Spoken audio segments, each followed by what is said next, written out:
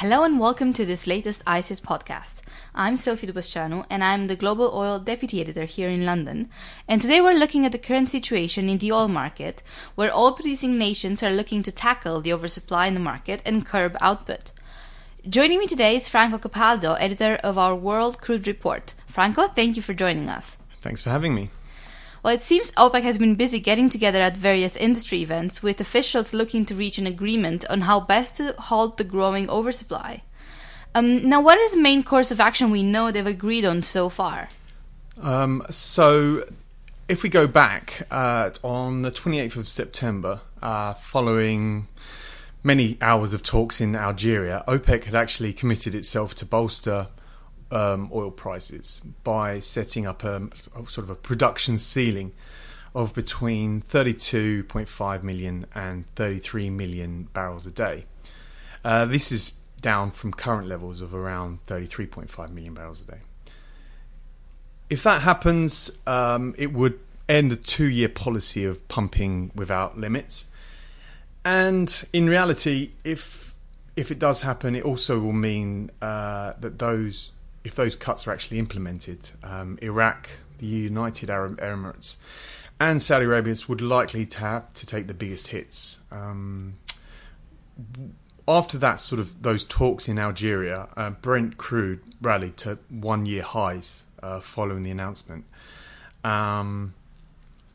with global oil prices rising around 6%. But since then, prices have again fallen back and mostly on doubts whether the actual deal will be successful.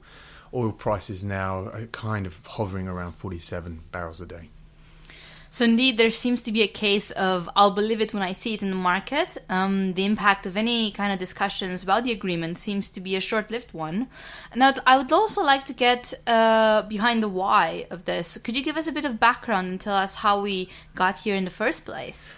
Supply eventually caught up with demand and then actually surpassed it.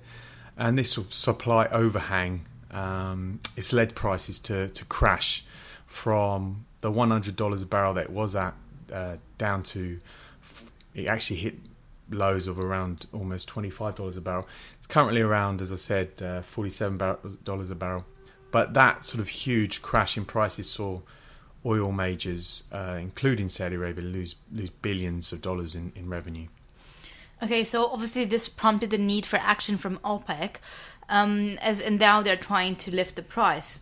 We have seen a previous oil output cut during the financial crisis. What are we looking at the moment? It's really important to make clear that actually no cuts have actually been made yet by any OPEC members. In fact, if you look any sort of decisions on which members will need to cut what, when the cuts will actually be made, or how it will even be enforced, that hasn't been made. That information hasn't come out yet either, or even been decided on. So it's understood on the 30th of November, when OPEC members do meet in Vienna, these details are finalised.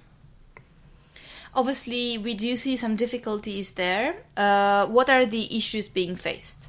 So the simple case is that all of OPEC members would benefit from higher oil prices. But then no one actually wants to lose market share by cutting output, particularly those trying to ramp up output and make up lost ground following previous conflicts and sanctions. Then there's the scale of the cuts themselves, which are pretty vast. According to OPEC itself, in October, its members produced around 240,000 more barrels a day from September, averaging around 33.6 million barrels a day. With Libya, Iraq and Iran all sort of contributing to an increase in their own crude output compared, month on month. Moreover, you've got OPEC adding that November's output is expected to remain at the same level, around 33.6 million barrels a day.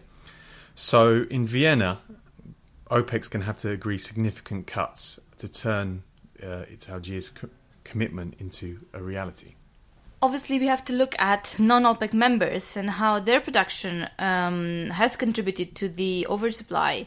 Russia has voiced support for an output freeze, not the cut itself, but the energy minister in Russia has taken part in some discussions ahead of the Vienna meeting. OPEC is clearly keen on getting Russia on board, at least for an output freeze. What kind of expectations are there for this meeting?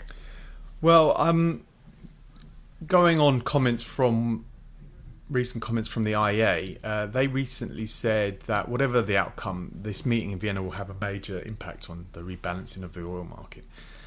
It said that if OPEC does implement its Algiers resolution, the resulting production cut will, quote, see the market move from a surplus to deficit very quickly in 2017, albeit with a considerable stock overhang.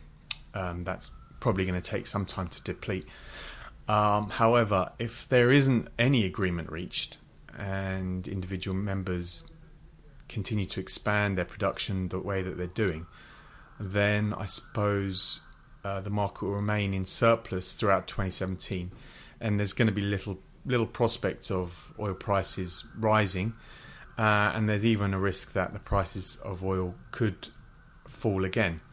It should be taken into consideration also that if OPEC is successful in cutting output, and prices do rise, then US companies that have been involved in fracking and ended their own operations because of the low oil price, they're going to be encouraged to start drilling again. And this again will see supply rise anyway and prices falling.